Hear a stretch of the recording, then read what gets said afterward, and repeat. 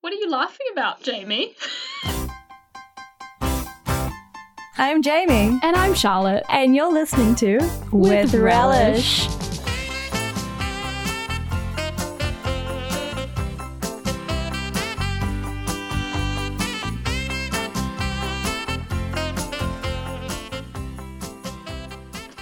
Tell me. Let's just not talk about it. Well, hi. Hi. How's it going? Oh, great. I'm getting all high-pitched and squeaky. I'm really excited about this episode. Because Don't it's sing. Halloween. Oh, that was quite good, actually. That was very smooth. Thank you. Look at you go.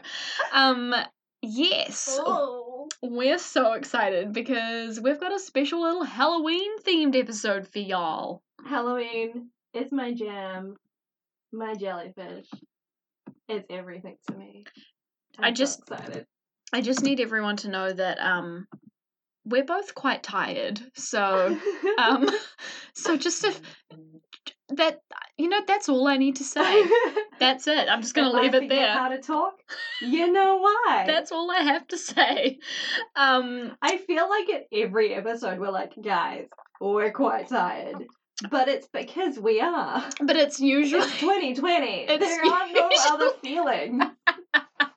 I mean, are you allowed any other feelings this year? I mean, despair, frustration. Pure annoyance. Just... at the world. Yeah. I think you're actually right. Like, I feel like while this is a food about historical...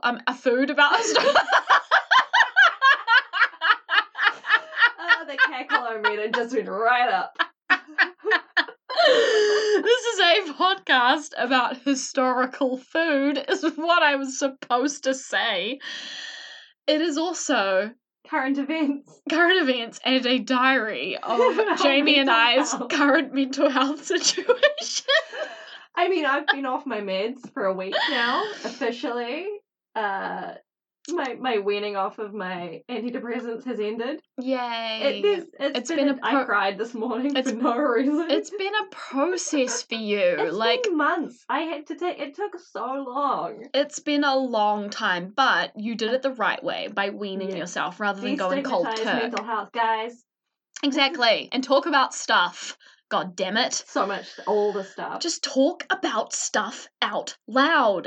I'm done now. Speaking of which, I'm done now. I'm going first this week. Oh yes, I'm so excited. Talk about some stuff out loud. Yay!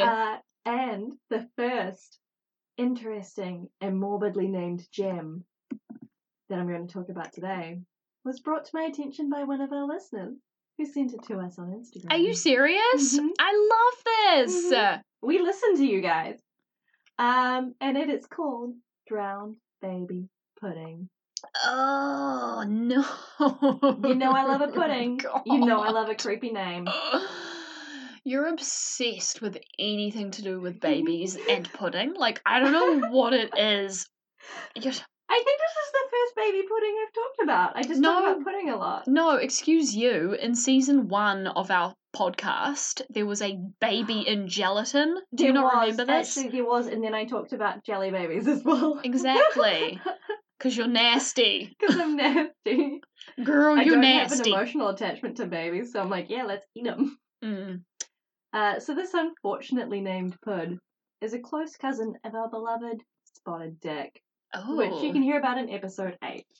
So I'm not going to go hugely into the ins and outs of making it because it's really similar. Those were my ears pricking up at the idea of spotted dick. Sorry, just in case you didn't get that. Charlotte just did this little hand movement with her hands above her head. I was like, I don't know what that is, but people can't see it. But she made like a little meerkat action. As in I was like propping up, I was suddenly very enthused. Did someone say dick? Oh, kill me now.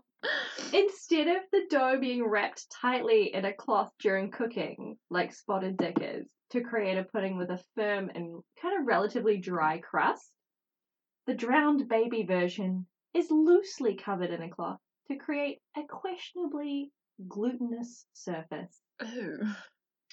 It was served on ships in the Royal British Navy in the early 19th century, and from what I can tell from Reddit, It sometimes still is. And they still call it drowned baby. Oh. No. It makes it creepier that they're serving it on a boat in the ocean. Yeah. Like, where did you get a baby on a ship full of men? It's making me feel a little bit queasy, actually. Yeah. Now, drowned baby is mentioned in the books of Patrick O'Brian, who I have never heard of. I've not read any of his books, but I love the following description of his novels from an article in The Guardian, which I will now read. Patrick's books celebrate, over many meals and adventures, the rather sexy intensity of the friendship between Jack Aubrey and Stephen Maturin, the Starsky and Hutch of the Georgian Navy, as recreated by Russell Crowe and Paul Bettany in the movie Master and Commander. Okay. All so right. It seems like it's a possibly vague... I've not seen the movie either. Possibly a vaguely homoerotic Navy novel series. But having seen a picture of a drowned baby pudding, I'm now just imagining two rugged sailors making heated eye contact over an insipid, grey, glistening slab of pud. I'm literally just quickly bringing up a picture of it. It's because, so gross. And it's dotted with dark, wet raisins. I thought you'd enjoy that. I spent time on that description. That is the most disgusting sentence. There is someone cradling it in a flannel like a small child. And it's grey. Oh god, there's a photo of Figgy Duff. Oh god, they're all coming back to haunt us. They're all related, it's the pudding crew. They're all coming back to haunt us. Oh, so, Lord, give me strength. I can totally see why it's called Drowned Baby, because it's such a dead, pale grey. It's greyish. Yeah. It's horrific. And it makes me want to gag, and not for the reason that I'd want to be gagging in the company of two hot burly men. It is not good right now. It's not good. I do not... It's shiny and wet looking, but also pale grey. And then it's got those moist raisins poking out dark, of it. kind of bleeding out looking raisins.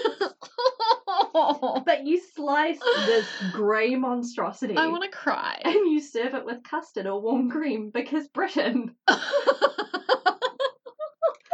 Like, let's take something grey and put something yellow on it.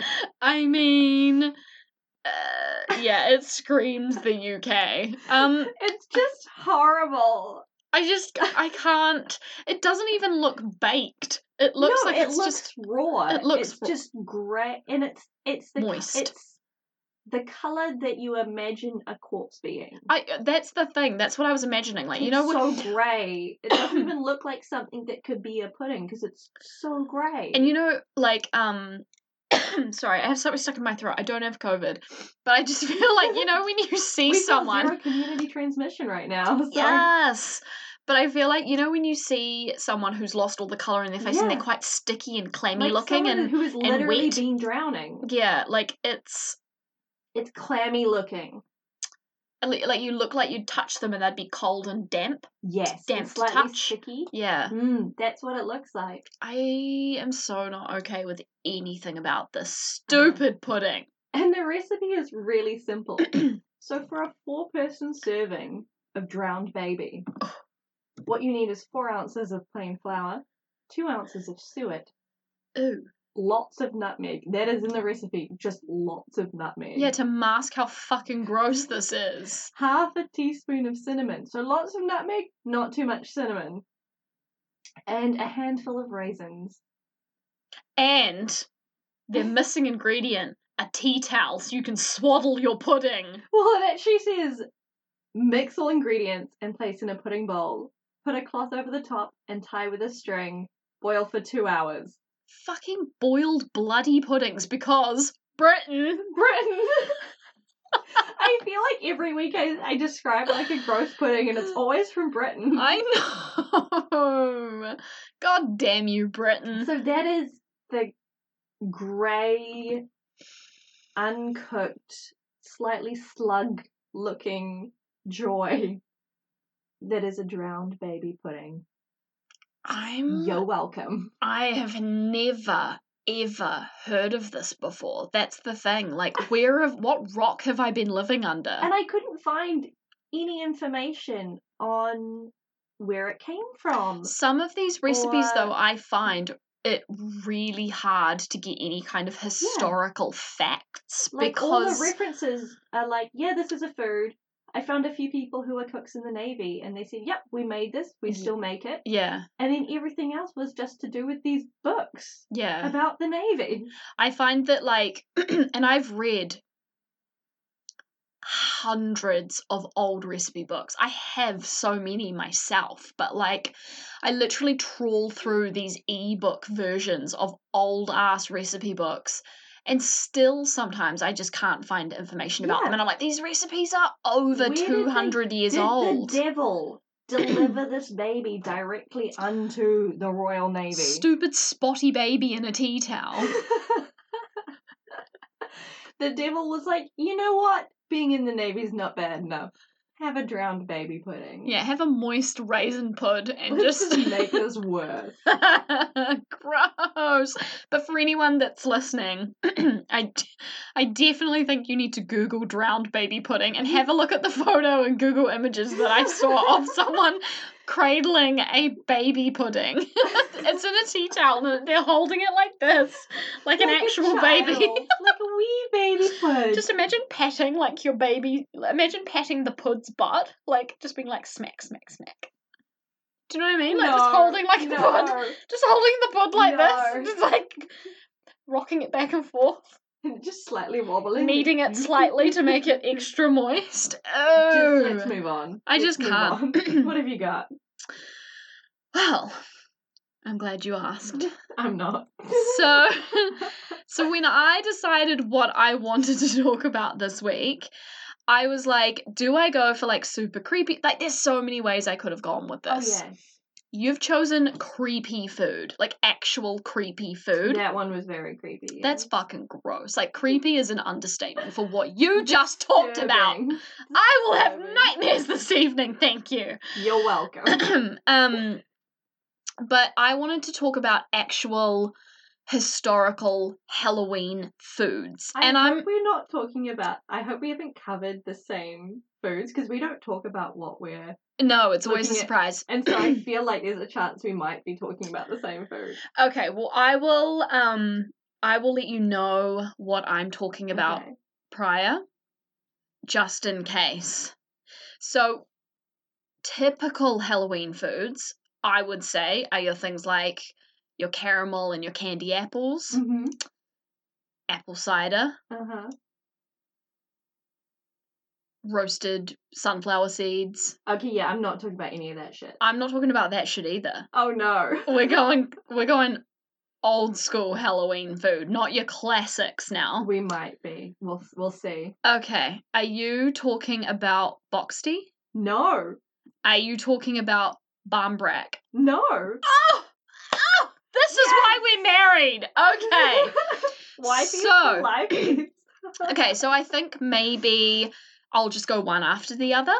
Okay. Or do you want to alternate today? Alternate. I love how we discuss this on air. Woo! Hi, everyone. We don't talk about this beforehand. It's seeing your pants kind of situation. Oh, God, I love it. Anyway, so I have chosen two classic, very traditional Halloween dishes from Ireland. Yeah. I didn't even want to go to America this time, okay? I'm proud of you. I know, usually I go to the US because I just love my food from there, and anyway. Box tea, Boxty, like a box with tea on the end, is a traditional Irish food made of potatoes, and it looks like a yummy fucking hash brown. I feel like every food we talk about from Ireland, we would both eat. 100%. They know what they're doing with cabbage and potatoes. Yeah, and it just looks divine. I even have 2 photos ready for you. We'll get there. Okay. Traditionally, box tea was made to be eaten at Halloween, but nowadays it's actually bought in many places all over Ireland. Like, you can still buy it year-round, but it is traditionally created for Halloween and eaten around Halloween time. It's made with very simple ingredients. Are you alright? Do you need a drink? Sorry, I tried to move away from my microphone while I coughed. No, that's fine. I had to make sure people knew I didn't have COVID, so we're good. This is made with grated raw potatoes, mashed cooked potatoes, flour to get that little binding going. Yeah. And it's all sort of mushed together for a texture that's part hash brown, part pancake. It's like a hybrid. It's like a sexy potato hybrid. It's one of those recipes that was never ever measured. So like stuff was just chucked in left, right, and centre. Like handfuls of. Yeah, it was mixed up, it was shaped, and then it was cooked. And you would often, I saw, in recipes, it was shaped and then into like little pancakey type hash brown shapes, boiled, and then fried. And it didn't twice cooked. Nah, apparently not. They still looked intact. I totally thought it would fall apart. No, and it's traced back to pre-famine times when potatoes were plentiful and the main source of food in Ireland. Obviously, they ate a lot of taties. It's been suggested that boxty was a way of adding a bit of variety to that constant diet of boiled spuds. So, like if you're eating spuds all day, every day, you got to dress those spuds up sometime. You got to make those taties taste a little different because eating boring fucking white spiced spuds is it's gonna get you down. Yeah, you're gonna be moody. Fry that potato up. I mean, there wasn't a lot going on. You know, the weather's not that great in Ireland. It's a bit grey and overcast. Then you're eating white grey spuds. You're living in this grey world. You got to spice it up with some boxty. Okay. Okay, I'm there for it. Yeah, exactly. I love potato, but like even that would annoy me. I feel like I could eat mashed potato every day. Yes. As long as it's salty. Yes, you've got to have it seasoned. And you got to get creative with it sometimes. A la boxty. So the images I saw of this recipe while researching it showed, boxty being prepared, boiled, and then fried, sometimes in bacon fat. Oh, fuck. Yes. But I have a jar of bacon fat in my fridge. Every time I cook bacon, I pour the fat into a jar and I save it to mix into other things. One, it is gross, but two, I love it. I like it. I like it a lot. And I also read, sometimes it was made with bacon fat to add that extra salty flav. And then I also read that it was thrown in a dish and baked over hot coals as well. So it's cooked a different few ways. Another thing, and this blows my mind, but traditionally it was never made with cheese. Cheese was not a thing. I don't think they had cheese. Dairy was really expensive. It was very expensive. So traditional boxty doesn't have cheese in it, but of course, in this day and age, many recent recipes have cheese, and it will often come with things like cheese and spring onions sprinkled over it, and it's like a proper little thing now. Oh, I want this. Yeah. So it's quite delicious sounding, and it goes way, way, way back. It's quite a historic thing, and it was traditionally eaten around Halloween, and that's it. Yeah. Oh, I want that. I want that for breakfast. And that's the thing. It's sometimes eaten with breakfast. You could have it as a little snack. You could have it as a side with like dinner and stuff. You could have it with like your traditional sort of cooked breakfast. There's an old Irish rhyme that I found that says, and you're going to love this, boxty on the griddle, boxty on the pan. If you can't make boxty, you'll never get a man. It's so terrible. Oh God. I love that. That sounds like something I both hate it and love it. Because she is a food person. I know. How old school is it though? That it's like, wow, shit, girl. If you can't make boxty, then how you ever expect to find a husband? You know. Look, if you can't make good potatoes, I wouldn't marry someone who couldn't. That's how James found a woman, as he cooked for me, and I was like, yes, food. Hello. Yeah, exactly. I think it's so Cook for me. Like he's cooking us dinner tonight. It's both a sign of the times, though, isn't it? You'll never get a man if you can't cook boxty. I'm a hard man to get, so yeah, you got to cook for me. Exactly. And I'll leave you with a tip. Boxty should never, ever, ever be made with those waxy potatoes. Oh no. You need to make it with floury potatoes that explode into puffs of cloudy mash. Mashing potatoes. Yeah. Yep. Little tip for you. For the job. Little tip for you. That's me. I'm keen. Well, my next food is soul cake. I'm sorry. I am very interested in this. Yeah. And much to my disappointment, you don't sell your soul cake to the devil in exchange for your actual soul back or anything like that. Oh my god. Like the road, what is it? The crossroads The where Crossroads? what's his name sold his soul to the Spirit devil. of Jazz. Yes, fuck, I love that documentary on Netflix. God, his name, I've completely lost his name. I know the one you mean. This is terrible. I'm gonna remember it after this podcast, and I'm gonna be pissed off. Anyway, a soul cake, also known as a soul miss cake, which I also love because it sounds more witchy. It does. Is a small round cake traditionally made by Christians for Halloween, All Saints' Day, or All Souls' Day to commemorate the dead. The cakes, often just called souls, were given out to soulers, usually children and the poor, and considered often the original trick-or-treaters, who would go from door to door during the days of All Hallowtide, singing and saying prayers for the souls of the givers and their friends. So basically bribing people to pray for your immortal soul because organized religion is good like that. Oh my god. So it's like, I'll give you this cake if you pray for me not to go to hell. Wow, that's so interesting. Yeah, and in case you're wondering what All Hallowtide is, because I was. Yeah, same. It's the Hallowmass season. What? How fantastic does the Hallowmass season sound? I'm so intrigued. So the Western Christian Hallowmass season encompasses the Triduum of All Saints' Eve, which is Halloween. Yeah. All Saints' Day, also known as All Hallows. Yeah. And All Souls' Day.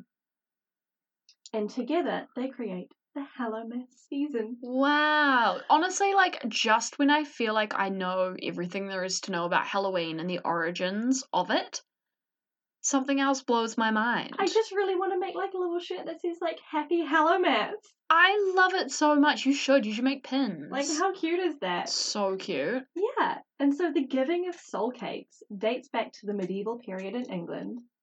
And both the Protestant and Catholic churches observed the practice until the 1930s. That is so cool. Which I guess is the point where they were like, yo, we got candy. What are they called? Soul cakes. Soul cakes. So soul cakes are still given out and eaten in some countries today, including Portugal, where it is known as Pão Podio and occurs on All Saints' Day and All Souls' Day, as well as the Philippines, where it is known as, wait for my terrible pronunciation, Pangangalua. What? Pangangalua? Nice. You tried? Someone please correct me because I'm pretty sure that's wrong. And in the Philippines, they're given out on All Hallows' Eve. I'm just having a real quick look at what soul cakes look like. They kind of look like little bickies. Yeah, like they're not cakey. Nah, they actually look more like a sort of like a raised puffy biscuit. Yeah. Like what we would call a raised sort of biscuit. So, yum. In the United States, once the 1930s rolled around, some churches started offering people candy during All Hallows Tide. In return for them coming to church and praying for their souls of friends or relatives. So once again, little bit of bribery. Among Catholics and Lutherans, some parishioners would have their soul cakes blessed by a priest. That's so before cute. taking them home to hand them out to children, who in return would promise to pay for the souls of their deceased relatives, especially during the month of November, which is a month dedicated especially to praying for holy souls. Wow. And any leftover soul cakes were shared by distributing them among like family, extended family, or they were given to the poor.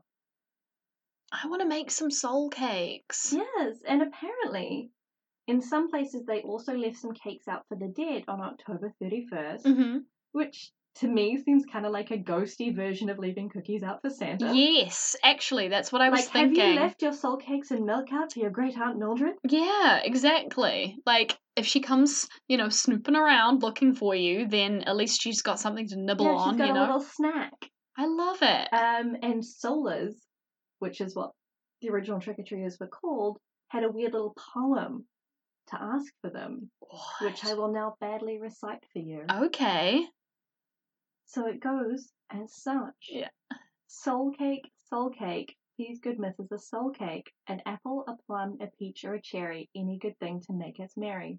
1 for Peter, 1 for Paul, and 3 for him who made us all.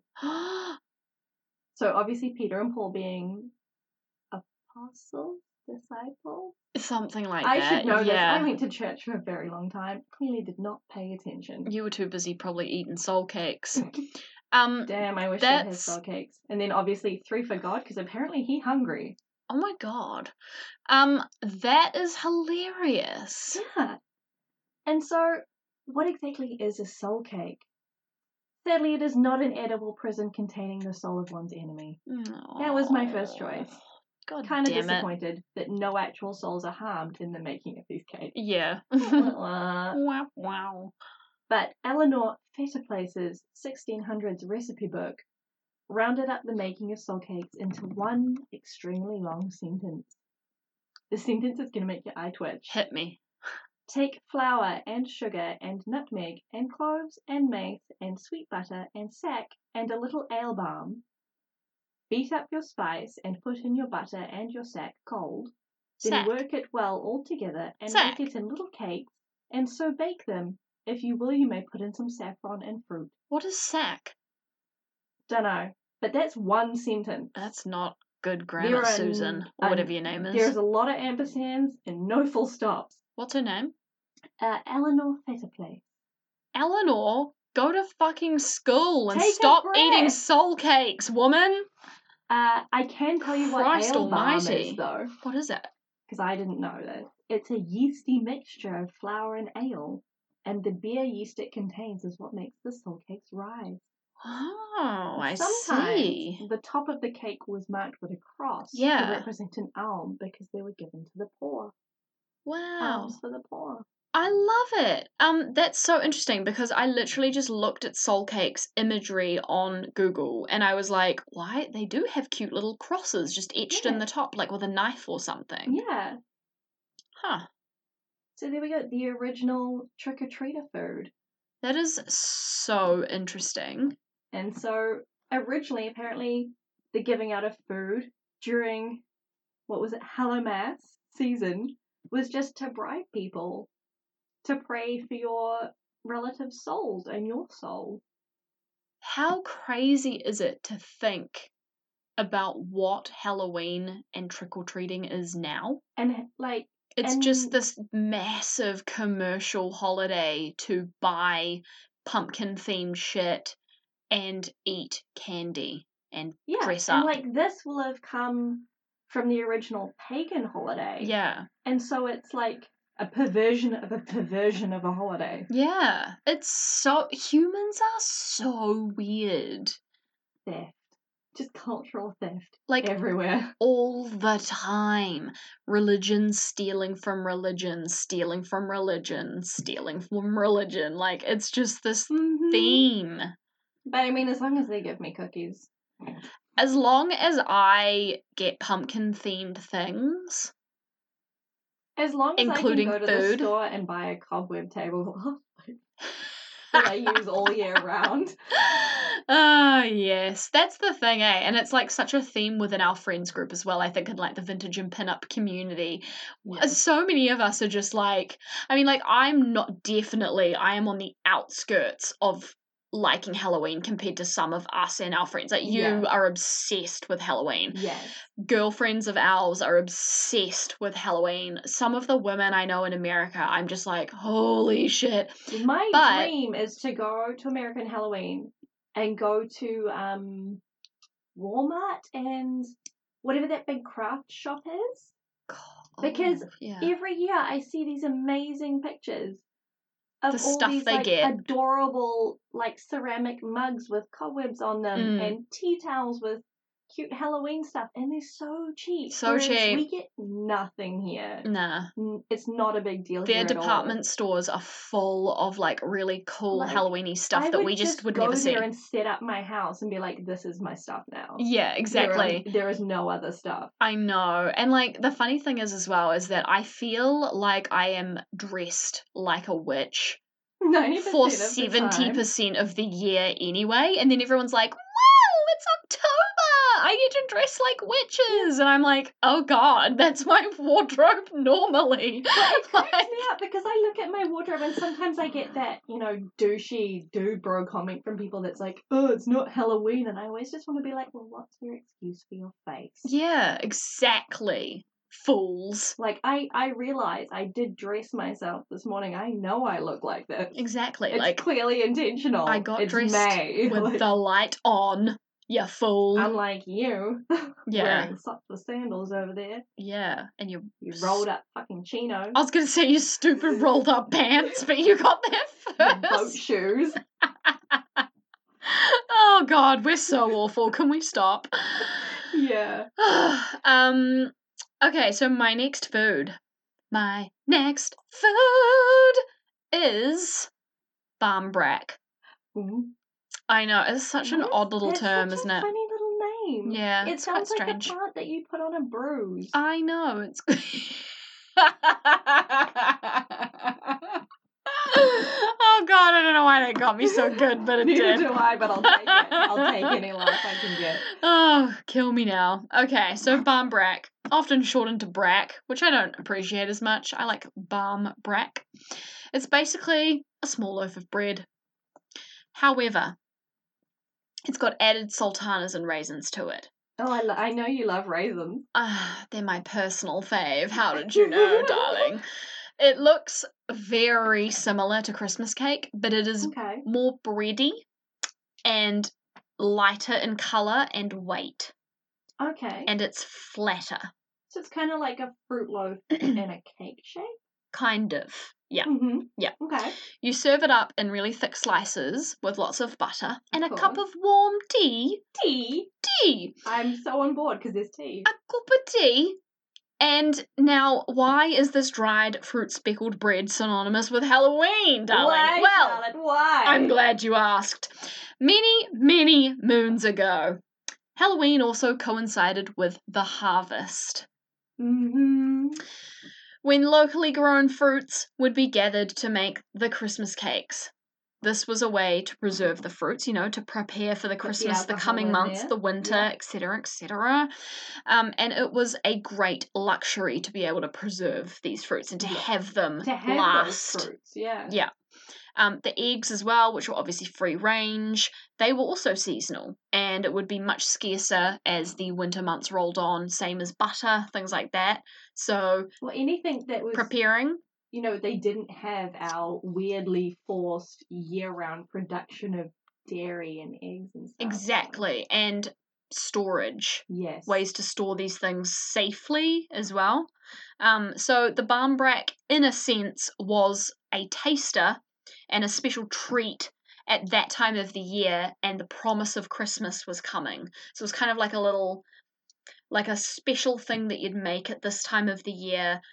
And it was almost like a signifier of like the colder months are coming, Christmas is coming. The Christmas season. The season is coming. Us. Yeah, exactly. This is kind of like what we've got to start preparing fruits and things like that. Here's a little bribe to get you through to the middle of winter. Yeah, nibble on this and start working on getting those fruits done, Yeah. The Irish term for this is, now excuse my pronunciation, Bearenbreek, which Bearenbreek, meaning speckled bread. So obviously indicating, that the fruit was scarce in the loaf. There wasn't much of it. There was little bits of fruit sort of speckled throughout. It wasn't like a Christmas cake where it's literally like packed. Fruit. Yeah, just packed in there. It was like the occasional fruit. It was just dotted in there, And the cute part, originally the inclusion of little charms were baked into the bread, and this meant that the fortune of the recipient, so basically like the charms were baked in, there were a few different types, and whatever you got in your piece signified a piece of your future. So it was almost like a little bit of a fortune teller type thing. That seems to be a theme because we've talked about quite a few puddings and cakes. It is a thing. Especially from Ireland and England that have had charms baked into them. Yes. People just wanted to, I guess, you've got no TV, you're stuck with your family all the fucking time. It was entertainment. You just needed a little bit of an entertainment with your food. Yes, exactly. And hold that thought because we're going to come back to that in a sec. Okay. In the barmbrack, traditionally, there was always a pea, a stick, a piece of cloth, Stick. a small coin, and a ring.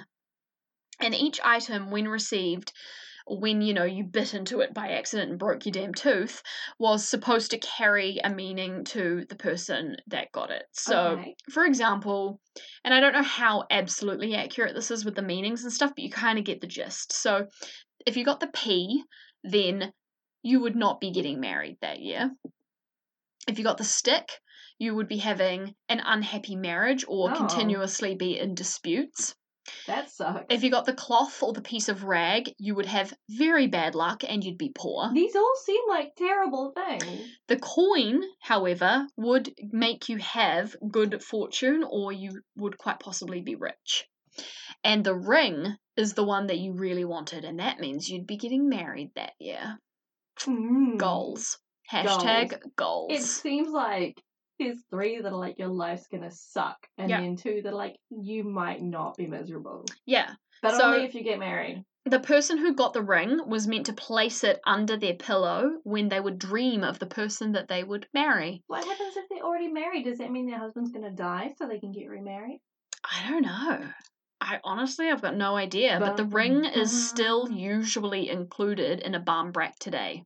Though it's definitely still seen as, like, obviously more of a fun thing rather than an actual thing. Like, can peel an apple and throw the peel over your shoulder and see what letter it makes. Exactly. It doesn't make a fucking letter. I've tried many times. Yeah. I used to do this with my nana. You got to get creative because it does not make a letter. That's so funny. But yeah, it's interesting that you can still buy barmbracks today. Like, you could buy one for yourself and it will usually... In some, I don't think all places who make and sell them would put the ring inside. I feel like now you'd get in trouble for like a health and safety issue. I think people could choke. I think it has to have some sort of labeling on it. Caution, ring inside somewhere. There's a non-edible item in this too. Exactly, yeah. And then to circle back, this baking weird charms into cakes thing is also something that I've seen in New Orleans. I think I've told you about king cakes. Yes, you have. Yeah, so in king cakes, they're you can buy them year round, but obviously in specific places. But obviously, once sort of December, Jan hits, which is around Mardi Gras, when Mardi Gras season starts, that's when king cake comes out. And it's like this brioche coffee, cinnamony type thing. And it's usually decorated with like purple, green, and yellow icing. Mardi Gras colors. And your typical Mardi Gras comes with not a ring, but it's always got a plastic baby inside it. Oh, is that where the baby comes from? Yeah. So the plastic baby, and of course it's all to do with Jesus. Yeah. So religion. I'm not sure you should be cooking plastic, but yeah, sure. Yeah, it's like the thing is I think it's chucked in after it's been cooked. Oh, I think it's like push it in. I think they've like squeezed it in somewhere. Okay. Yeah. They just insert the baby. They just put on a rubber glove, I'd hope, and slot the baby in somehow. Just reverse birth it.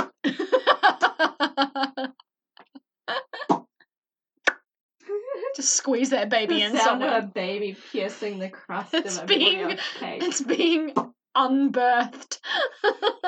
Reverse birth. Gross. That poor baby. That poor brioche. Poor baby's being molested.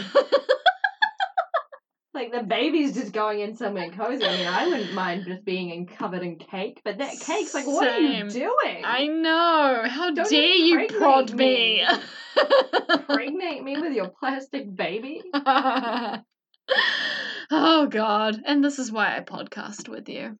But anyway, that's my interesting I feel like we're getting slightly manic. I know. I think you've had way too much energy drink, and I just drank a Barocca, and now I'm like blasting off to the damn moon. Yeah, I drank half a litre of energy drink.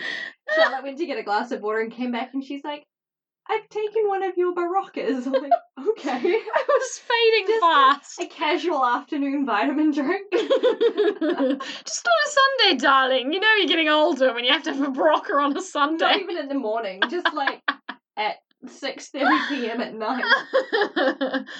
Okay. That's what happens when you hit your dirty 30s. Oh my God. Oh, so Charlotte. Would you eat this with relish? No. Oh, No? you know what? I would absolutely eat the boxty. Yeah, I would eat boxty with relish. I reckon that'd be like some cheddar cheese and some relish. Yum. Yes, and some ma'am. chopped chives on top. Oh, I fucking... Or some chopped spring onion. I love spring onions and potato. Yes, I definitely would eat some boxty with relish. I would not put relish near my your soul cake. Yeah, nah. Nah. Yeah, nah. Nah. No, thank you. I feel like I'd give soul cake because it's kind of like a thick crackery biscuity thing. I'd give that a go with relish, but maybe like a ploughman's relish, like a sweet relish. True. But I don't think I could do relish and icing together. Nah, there's a little too much going on there, I think. It's just a lot. There's too many flavours hitting your tongue at once. And a plastic baby. And a plastic baby to fend off as well. Like, I don't want... A fend off? Like, I'm just imagining my tongue growing tiny nails and being like, no! Get away! Get away! Your taste buds are like, that's too much! Get that baby out of here! Fend off the baby.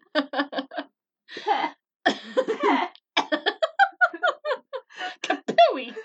Get you out! Stand on it. Stand on that baby. Took that too fast. We need to stop. Yeah, we should go now. Shameless plug. Shameless plug. Oh, mind. Jesus Christ. You normally do the shameless plug. You do the damn shameless plug. I'll do it. Please. Go for gold. If you like what you hear, if you don't like what you hear, if you're completely ambivalent, please rate, review, and subscribe us on your podcasting provider of choice. Be that Stitcher, iHeartRadio, Spotify, iTunes. The old lady sitting next to you on the bus with her headphones way too loud. Just rate, review, and subscribe us. It really helps other people find this madness. So go and refer it to people that you like. People that you don't like. If you think it's annoying, make them listen to it. Yes. Get in there. And like, if you have people who love Halloween, send them even just this episode to just introduce them, you know? They might want some boxty or some soul cake. If we've completely fucked up a pronunciation of a word, tell us. Tell us as well. Send us on Instagram or Facebook a little voice recording of you saying it properly. Slide into our DMs because relishy DM. Please do, because we love nothing more than random strangers telling us off in our DMs. I actually do love it. It's like the weird learning lounge. Yeah, it is. The learning lounge is a massive, massive thing for us because we literally, 1, do not take ourselves too seriously, and 2, love learning and being corrected when we get shit wrong. Which is often because we're just two bitches talking shit in my studio. And we try, but we do fuck up sometimes. Oh yeah. So appreciate being corrected. That was deliberate. Don't fucking tell me off for that. Kiss you. Appreciate. Cool whip. Cool whip. And on that note, goodbye and thank you for listening. Bye. Happy Halloween. Happy Halloween to you. I'm gonna go now.